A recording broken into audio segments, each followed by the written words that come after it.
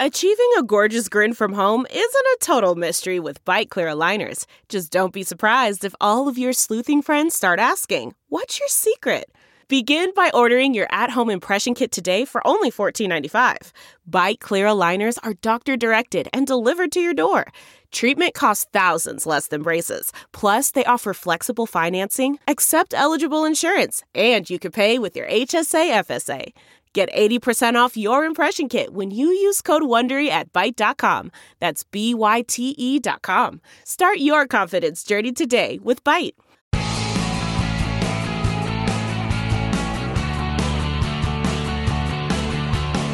This is Bill Press and Friends on the District Productive Network. Well, we got a chance to meet with the President of the United States, Barack Obama, yesterday at the White House. The it was his final news conference, 2:15 yesterday afternoon. I was there along with about 100 other reporters, crammed into the Brady briefing room. The good news is nobody fainted yesterday. I was on duty. I was ready. You were there, man. And everybody was Bill. You up to this again today? I said, yep, come on. Anybody faints around me, I'll take care of them. Now I know where the doctor's office is in the White House, so I could take him right there. At any rate, the president was in good form yesterday, very thoughtful, very reflective, a style unlike we will ever see in the White House again, not for at least 4 years. And he started out with, very nicely, by the way, by thanking us White House reporters for the job that we do, with a little dig, I think, at the incoming Trump administration. Here he is. Having you in this building has made this place work better. It keeps us honest. It makes us work harder. Yes, having you in this building is the key phrase, because we know that the Trump administration is thinking, considering, talking about kicking us out of the building and moving the White House press corps over to the old executive office building, which would be a colossal mistake, and we will fight that very vigorously if they try to do it. So I thought the president was saying, no, it's important to have you right here because you're right here, we're right here. That's how we can communicate. Both. It helps both sides. First question the president got from Jeff Mason, who's the president of the White House Correspondents Association and works for Reuters at the White House, was about Chelsea Manning, asking the president, doesn't your commuting her sentence send the message that it's okay to reveal state secrets? Let's be clear. Chelsea Manning has served a tough prison sentence. Yeah, so he said, this wasn't that we let her off without any punishment at all. And that was David Petraeus, who got no time at all. The president saying that she had already served 7 years. And that sends a message that if you are thinking of leaking documents, he said, you ought to think twice because you're going to serve some prison time. So no apologies there whatsoever. The next question was about Russia and whether or not we ought to have a constructive relationship with Russia. The president said, yes, absolutely. That's in everybody's interest. I think it is in America's interest and the world's interest that we have a constructive relationship with Russia. But, the president pointed out, that doesn't mean Russia can get away with anything. And he noted that the sanctions against Russia were put in place because of their invasion of the Ukraine. And he made it very, very clear. He said, you stop, I'm paraphrasing here, but he said, you stop Russia to Putin, you stop messing around with Ukraine and we'll lift the sanctions. It's very easy. It's not complicated. Don't have to worry about it. Kevin McGuire from Fox News wanted to know from the president what he thought about those Democrats. Now there are over 60 who are not going to be attending the inauguration. Say they're going to boycott it because they either don't trust Donald Trump, don't like his policies, or don't believe he's, in the case of Congressman John Lewis, don't believe he's a legitimate president. President Obama, he wasn't going to go down that trail. Here's his response. With respect to the inauguration, I'm not going to comment on those issues. All I know is I'm going to be there. So is Michelle. And I have been checking the weather, and I'm heartened by the fact that it won't be as cold as my first inauguration. Because that was cold. I'll tell you what, Jamie and I were talking about that when we were walking in this morning. That first inauguration, holy crap. Oh, yeah. Yeah. That was real cold. You know, I was a young reporter for a TV station, I forget which one, in Los Angeles, for one of Ronald Reagan's. I think it was his re-inauguration, the re-up for Ronald Reagan. It was so cold they canceled the parade. Oh, that's right. They canceled the parade because they were afraid that for the Trump. Yeah. They'd freeze to their lips. Freeze to their lips. Yeah, right. Isn't that wild? Boy, and I remember doing stand-ups down like along Pennsylvania Avenue, and we would sit in the van, you know, with the heat all the way turned up until it was time to appear on camera. Then we would run out and do the stand-up and then run back inside the car. No where thanks, I'm not telling any secrets. There may have been some liquid refreshment waiting for us. It's a great way to warm up. Yeah. It's a great way to warm up. Back to President Obama. I got a question about Chris Johnson from The Blade about whether or not the president felt that and it's really true, terrific advancements, historic advancements that he has led on the issue on LGBT rights were going to be at risk in the Trump administration. President Obama says on this stuff, first of all, he said he's very, very proud. And remember, he was a reluctant warrior here for the first 4 years. It took a long time to get rid of Don't Ask, Don't Tell, longer than it should have, in my opinion. It took a long time for him to evolve on the issue of same-sex marriage. But once he got there, I mean, he's there, and it happened because of him. And the Supreme Court, by the way. And the president says he's proud of what he's been able to accomplish in that area, and he thinks it's here to stay. I don't think it is something that will be reversible because American society has changed. The attitudes of young people in particular have changed. And to final points from yesterday, the president was asked about April Ryan from Urban News Network, or I think it's Urban News is the network, about issues of race relations, and particularly when it comes to voting rights. And the president was really got passionate about this. You know, he said, for example, that we're the only civilized society that makes it harder for people to vote, not easier for people to vote. And on voting rights, here he is, President Obama. All this talk about voter fraud, forget about it.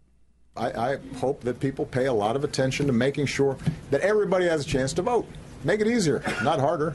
This whole notion of election or voting fraud, this is something that is constantly been disproved. This is fake news. Yeah. Yeah, that's the way you put it. Yeah, absolutely. That is fake news for sure. And finally, the president was asked by Christy Parsons from the LA Times, who, by the way, has followed Obama since he was a candidate in Iowa. No. Oh, excuse me. No. So when he was a state senator in Springfield, Illinois, she was a young reporter, and that's how they got to know each other. And she's been, as he said, she's been listening to me and asking me questions since Springfield, Illinois. So she got the very last question of the Obama presidency. Christy's a great reporter, and she asked him, so, you were disappointed in what happened, and your daughters were. How do you talk to your daughters about the fact that somebody who believes just the opposite of everything you believe and they believe is coming in as the next president of the United States? And the president has said this before. He said it the day after the election. He remains an optimist about America and the American people. It is true that behind closed doors I curse more than I do publicly. And sometimes I get mad and frustrated like everybody else does. But at my core, I think we're going to be okay. I think we're going to be okay, he says. We'll survive this. He did say, by the way, and this was very important, on the issue of the Dreamers he was asked about, that if it gets to the point where that he's going to be on the sidelines, but if it gets to the point, he said, where some of our real core values are being undone and challenged by the new administration, that he'd be ready to step back in, and the Dreamers may be one of those areas. But otherwise, he said, it's not the direction we like, not the direction we wanted, but again, we're going to be okay. Reminds me, I got to tell you, of one of my early favorite radio shows was on KABC in Los Angeles. It was Ken and Bob in the morning. Oh, yeah. And they were a classic radio show. In fact, I joined them when I started doing talk radio. I did some commentary later. But years before I ever joined the program, I used to listen to them all the time. And their slogan was Egg Bach. And they had buttons, Egg Bach buttons. And you sort of had to be on the inside in Los Angeles to know what Egg Bach, and Egg Bach said, everything's going to be okay. It's a certain philosophy I don't totally subscribe to because we've seen some real F-ups, right? Yeah. But it's not a bad philosophy. I'm not so sure. It gets you through a lot of bad days if you can get there to settle on, okay, I'm not happy, okay, this is really bad, but overall, Egg Bach.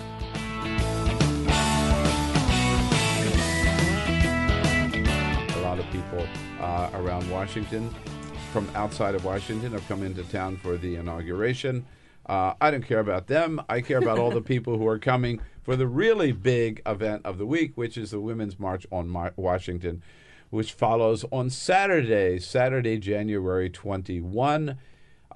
Here in studio with us, two leaders of the Women's March, members of the local leadership team here for Washington, D.C., Jackie Savage, and by the way, both neighbors of ours on Capitol Hill, Jackie Savage from Capitol Hill, and Elizabeth Buhr, sorry. Good one. Buhr, there we got it right. You're co-chair of the D.C. local chapter, and you're involved. I'm one of the 4 D.C. regional leadership. Is that right? All right, good. Now, I want you to know we live just about a block from here. Right now, it's just me and Carol at home, right? As of tonight, we will have 10 people camping with us. Awesome. For the march Thank on you Washington. for working with us. Yeah, so we're in. Yeah. Okay. Yeah. What's it look like, Elizabeth? How many people you're expecting, and well, first, what's this march all about, and how did it get started? I'm happy. Yeah. Right. So you may be aware this started through a Facebook post. A woman in Hawaii posted something about marching in Washington, and when she woke up the next day, there were 10,000 people. Come on, really? 10,000 people. There were 40 by the time she went to bed. She woke up, 10,000 people. It indicated that they were coming, and it grew. It just exploded from there because I think she really touched on something that all of us can get behind. So it moved forward. Obviously positive momentum, and now we're expecting, last I heard, anywhere from 200,000 to 300,000 men, women, and children marching. This is not a protest. This is a march, so marching in solidarity. There's a national team that is based all over who's helping organize, and of course there's all this ground swelling in local areas, and as I mentioned, I'm with DC Local, so... Well, how do people sign up, or how have they signed up, Elizabeth? Just go online, or do you have to sign up for? There is an Eventbrite registration. That's more in terms of logistics. We'd like to do a head count, but you don't need to sign up. We. I'm just going to show up. I didn't sign up. I hope that y'all are going to kick me out or anything. Well, I'm going to find you and be like, "Excuse me, sir. You are not on the event." Do you have a ticket? No, none of us have signed up. By the way, that's why I'm asking. But so you estimate maybe 200,000. That's based on what? So that's a very complicated number that I am not in that circle. But I've heard, right, it's based on hotel reservations. I know they have 101,200 bus permits for RFK, the bus permits, airplanes, all of that good stuff. The National Committee did do a survey called Operation Headcount to get a little better idea of how many people were coming and what means they were using to get here. Yeah. So the 100 to 200,000 estimate is based on that, but I think a lot of other factors are going to come into play, most notably weather. Oh, right. And I hate to be a downer, but the good news that I've heard is that it may rain on Friday, but it's going to be a great day on Saturday. How does that make you a downer, sir? Well, the Trump people might not be happy to hear that. But, I see. Yeah, I'm really worried about how they feel about all of this. I want to see him give his inaugural address holding his umbrella. Yeah. Right. As if he would have to hold his own umbrella. But let it rain so the grassroots grow. That's pretty good. Elizabeth Buhr and Jackie Savage are with us. They're two local leaders here in D.C. of the Women's March on Washington. What's wrong with me today? Which will take place on Saturday, January 21, starting at 3rd and Independence Southeast. Good. The American Southwest. Is that Southwest? Mm-hmm. Southwest. Okay, right there at the juncture. The American Indian Museum. This end of the mall, right in front of the Capitol. This end of the mall, right at the reflecting pool. That's the starting place. So womensmarch.com is the national site. Womensmarch.com. And you mentioned, I think this is important, a local contact, because if some of you are coming at the last minute and have not yet arranged housing, and you're going to need it because you may not have a friend you can crash with. Right. What's that site again? Yeah, so WMW, right, Women's March on Washington, WMW, DC Local, and that's our landing page. .com? Yep, .com, and you can sign up for information about housing, transportation. We have FAQs. If you sign up, we're hoping to send out right before the march, sort of resources, things to have as you go out. And I mean, our goal as DC is to be welcoming, as Liz mentioned earlier, welcoming and supporting and trying to make this a really positive experience for everyone. And on that note, you can also sign up to be a local ambassador on that page. Oh, all right. We need more local ambassadors. Yeah. We're always accepting welcoming presences. Right. Yeah.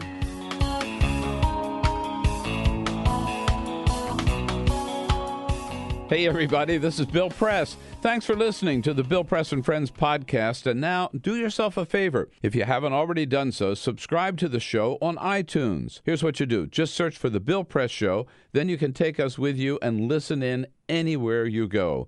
And you'll get new shows from us as soon as they're posted. And one more thing. If you really enjoy Bill Press and Friends, please help us grow by telling a friend, writing a review, and giving us a rating on iTunes. It's so great to have you on board. Many thanks.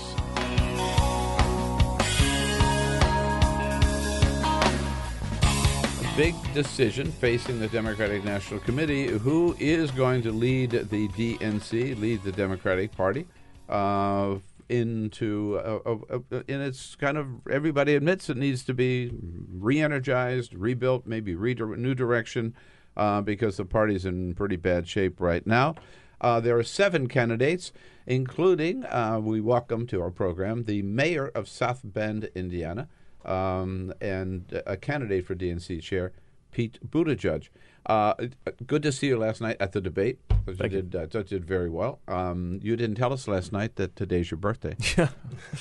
But happy birthday. Thank you. And what a way to celebrate, starting out right here. Well, at least it's the last day of the Obama administration, not the first day of the Trump administration. Got that going for me. All right, we'll give you that. I had a real breakdown, by the way, when I realized that when Trump leaves office, I'm going to be 40. Or at the end of his 4-year term, I'm going to be 40. I freaked out. Yeah. So you're from South Bend, Indiana. That's Did right. you go to Notre Dame? I didn't. No. What? I know. I went to the Notre Dame of the East, but grew up going to the football games, and obviously it's a big part of our life in South Bend. Right. So why would people look to a mayor from a relative small town in the Rust Belt, right, in the middle of the country, to lead the Democratic National Committee? Well, first of all, because I'm from a community that has a lot of the kinds of people that our party has struggled to connect with. My county ought to be a reliably blue county. It went 50-50 in this last presidential election. And I think these are folks who really ought to be Democrats. You look at the economics, you look at what the Democratic Party has stood for. They should be voting with us, but we're having trouble touching down right now. I think I know how to do that. I know how to do that because I've helped get other people elected, in addition, of course, to winning my own campaigns there. So I think that experience is important. I think the experience in local government is important at a moment when all 7 of us are promising that we're going to return the center of gravity of our organizing back to state and local government and local parties and state parties. But I'm the one who's actually living that in the trenches right now as we speak. And also, yeah, it's a small city, but I have a lot of executive responsibility. You know, the buck stops on my desk. We're not in one of the systems of government where you have a city manager or anything like that. So I'm chief executive of a $300 million a year organization, more than 1,000 employees, and I'm responsible for the lives and well-being of 100,000 people. I know what it's like to have that kind of responsibility, to organize a team to get something done, and I'm proud of our turnaround story in South Bend. It's the same kind of turnaround story I want to write for the Democratic Party. If there was a theme last night in the debate, to me, it was we have to look outside of Washington for leadership of the DNC. That's right. Look, the solutions for this party are not going to come from Washington. I don't mean to insult anybody around here, but look, we have had a lot of trouble connecting with people in terms of their actual lived experience. We talk about what goes on in the Beltway and the politicians as though they were what really matters. Politicians only matter because the decisions they make affect people in their real lives. And for me, all of this stuff is personal. This isn't theoretical for me. Things from Affordable Care Act, and I talked last night about what that means in my family, to things like climate change, which for me is not about ice sheets and polar bears. It is about our neighborhoods. This summer, we had a rainfall. Most rain we ever got in our history was about 2.5 inches. Until one night in August, we got 7.5 inches. In one night? In one night. Homes were destroyed. Statistically, it's a 1,000-year rainfall. But who here believes it's really going to be 1,000 years before that happens again? I saw the families whose lives were derailed by this. These issues are not abstract. They hit home, and we got to learn to talk about them that way again. What's the job of the DNC chair as you see it? Well, part of it, of course, is the message part, being in the media, articulating a message. But I don't think that most of this job is about being on TV. This is an organizing job. This is about making sure that we have the mechanics right, doing a lot of unsexy, unglamorous blocking and tackling kind of work to get the party in gear. That means making sure that the handshake between the mothership and the state parties is working right. Not just sending money, and all the candidates for chair are promising to get more resources out to the state, but making sure the money and the people are organized in the right way. And of course, it's making sure that we do have that kind of resource base to get the job done. 20 years ago, I left California to come to Washington, D.C. I still consider myself a Californian, not a Washingtonian, but I was chair of the Democratic Party in California. What role do you think the state parties play? Howard Dean, who was there last night in the audience, at one time had a 50-state strategy where he really built up and gave money. That's right, and I think we've got to have that. We've got to embrace that kind of strategy. But it's not just copy-pasting the 50-state strategy, because we've got to evolve with the times. But that is the point where we've got to begin. Look, the state chairs, as you know, because you were one, know what's going on in their states, and what's happening in the different states is different. I've been talking to a lot of the various state chairs, and not just as a matter of politics. Obviously, politically, what plays in Kansas is different from California, but also mechanically, just the reality of what is needed from the DNC. Right? The Oregon State Party might be able to use the funds from the DNC to create a dedicated program they wouldn't be able to do otherwise, while the North Dakota State Party would rely on those funds simply to keep the lights on and have a full-time staff.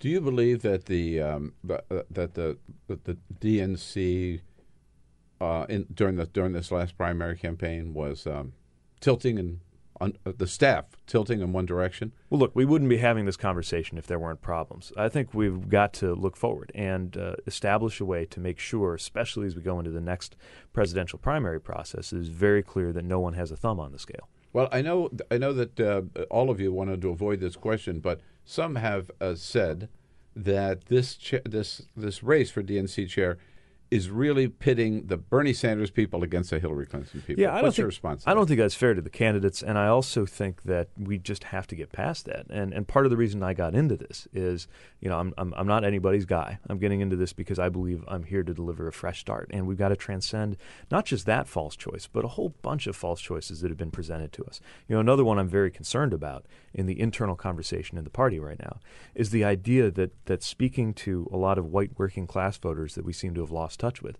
somehow requires us to abandon the moral foundation of our party and our commitment to racial and social justice. We not only can, we must be speaking in terms of values that make sense across our coalition, not speaking to elements of that coalition one group at a time. And if we fall for that trap, if we go into that false choice, we're going to be even more divided, and it's bad for business.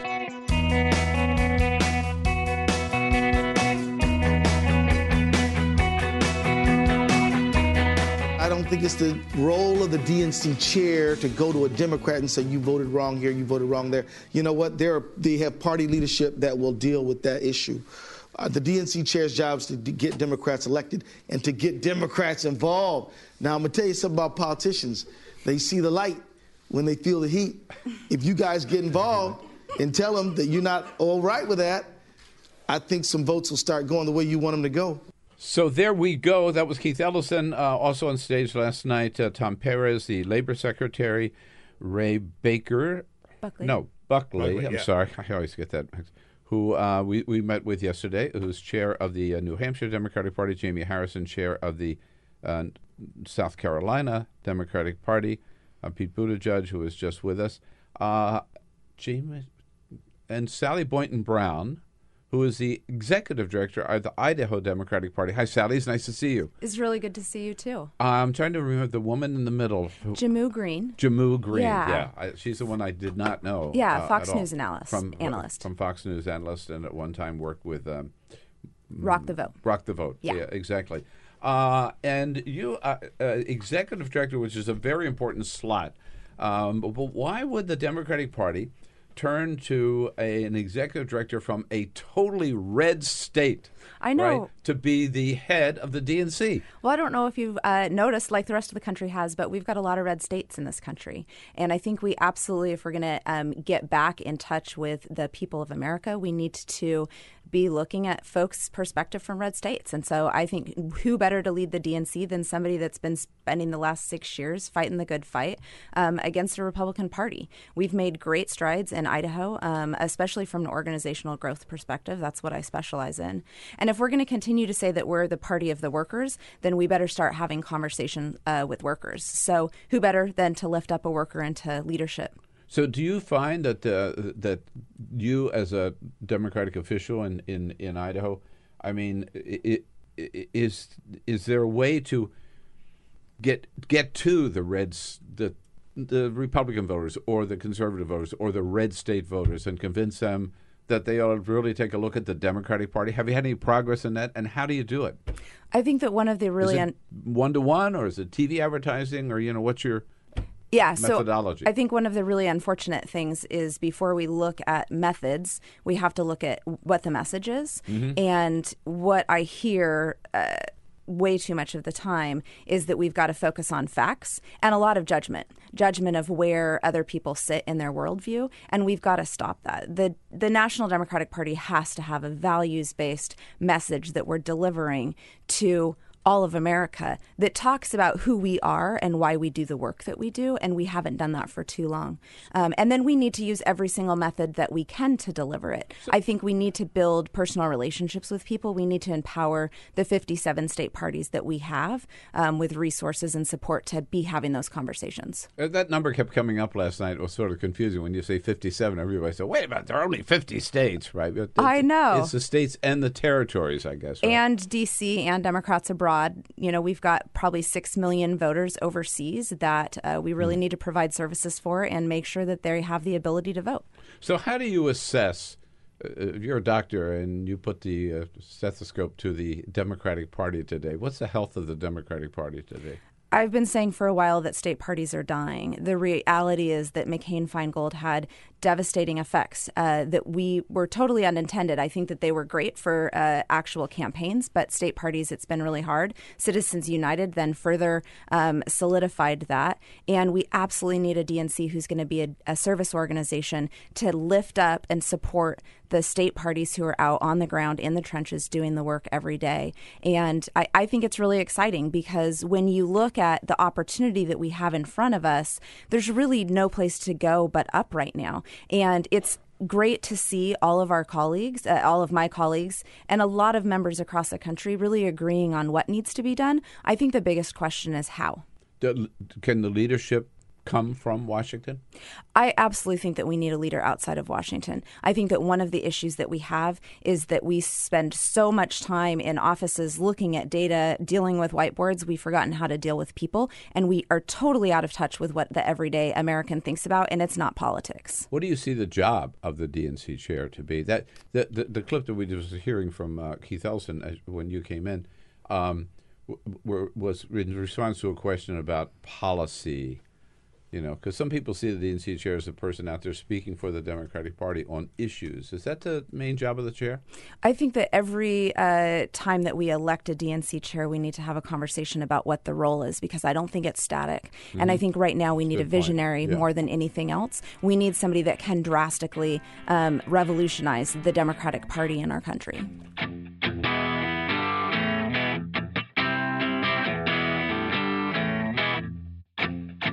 With so many people pouring in to Washington for the March on Washington particularly, this is a great opportunity that several local charities are going to be benefiting from, thanks to a group called All in Service, which is organized and lined up over 127 now local restaurants, bars, food service places, who have agreed to donate part of their proceeds over this weekend to local charities. And here in studio with us from All in Service, Farrah Skeiky. Hello, Farrah. Nice to see you. Nice Good morning. Thanks for coming in. And from one of the restaurants participating, the Tip Cow restaurant, Chef Seng. It's nice to see you, Chef. Thank you for coming in, too. Thanks for having me. It looks like you brought some goodies here, too. Which, yes, I did. Which we always appreciate. Thank you. We are easily bought off. It's a good way to become one of our favorite guests. Bring us treats. Yes, thank you. Exactly. So far, tell us about All in Service. Who are you? How'd you get organized? And who's participating in this program? Right. So two very close friends of mine, Alana and Amanda, started this initiative. They're essentially just superstars of the DC service industry. If you have a favorite restaurant, a restaurant that's made some list, they probably have worked there or they work there right now. And they are really the epitome of the words service, community, and hospitality. And that's really what we're examining this weekend. What do those words mean to you? What do they mean to us? What does the word community mean to you, rather than industry per se? So a lot of people have been, in the restaurant world in DC have been talking about, how do we take advantage of this weekend? How do we make something good out of it? How do we stand up for ourselves, perhaps? And this is a way to include people and just remind our city that we are there for each other. We care about each other. So we started with, 14 restaurants at the beginning of January who signed up, restaurants, bars, a couple of venues as well, saying we will pledge a set amount or a percentage of our sales over the weekend, maybe for entire checks, maybe off of cocktails specifically, to certain organizations that are either DC-based or are national and have a DC reach. And now we're up to 127. But Chef Seng and Tip Cow were one of the first restaurants to sign up with us. Good for you, Chef. Yeah. Have you been involved? Has anything like this happened before? Not that I know of, not that I'm completely aware of, and it's completely a volunteer effort is the other part. So how did you find out about this? I found about it through one of the organizers contact my sons, and we are excited to be a part of it because we want to be involved in DC community as much as we can. Right. So if everybody is supporting a charity, what charity are you supporting?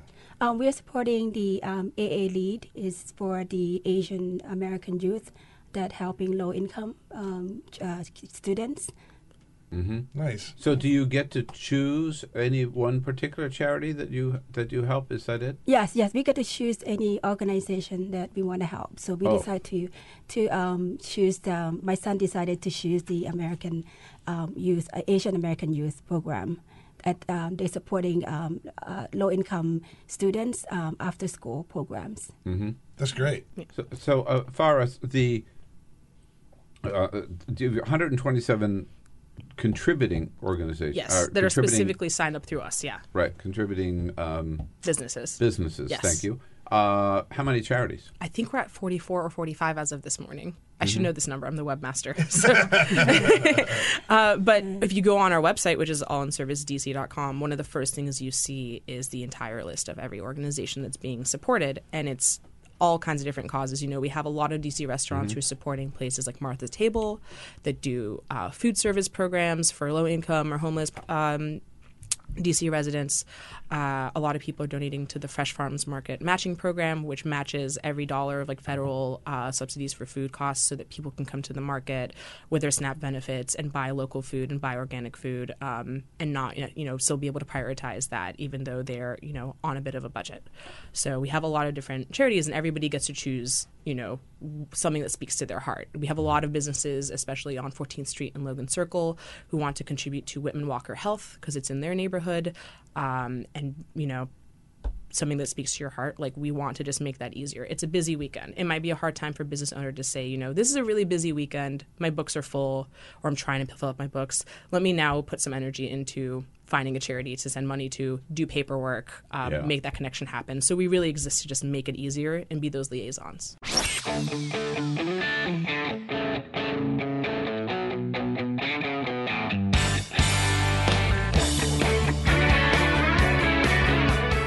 The Parting Shot with Bill Press. This is the Bill Press Show. Hey, you want to know why the Democratic Party's in trouble? Here's why the Democratic Party's in trouble. The Democratic Party talks about being the party of the people. Yeah, fighting for average Americans against Wall Street and the oil companies and the big drug companies and the insurance companies. And yet, when it comes to standing up for the American people and taking on those very same powerful interests, too many Democrats run for the hills. Look what happened last week. Bernie Sanders and Amy Klobuchar introduced an amendment which would allow the federal government to buy drugs from Canada, where they're 10 times cheaper than here in the United States, saving American taxpayers billions and billions of dollars every year. But what happened? That amendment lost. Why? Not because of Republicans. It lost because 13 Democrats in the Senate voted against it. Yes, 13 Democrats voted with Big Pharma and against the American people. Now, that's bad enough, but here's what makes it even worse. The very next day, Donald Trump said that one of his first priorities, just like Bernie Sanders, would be to take on Big Pharma and force them to allow the federal government to buy drugs from Canada. Yep, Donald Trump put 13 Democrats to shame. And what does that tell you? I'll tell you what it tells you. It tells you that when Donald Trump is more willing to fight for working-class Americans than Senate Democrats, the Democratic Party is in deep shit. This is the Bill Press Show.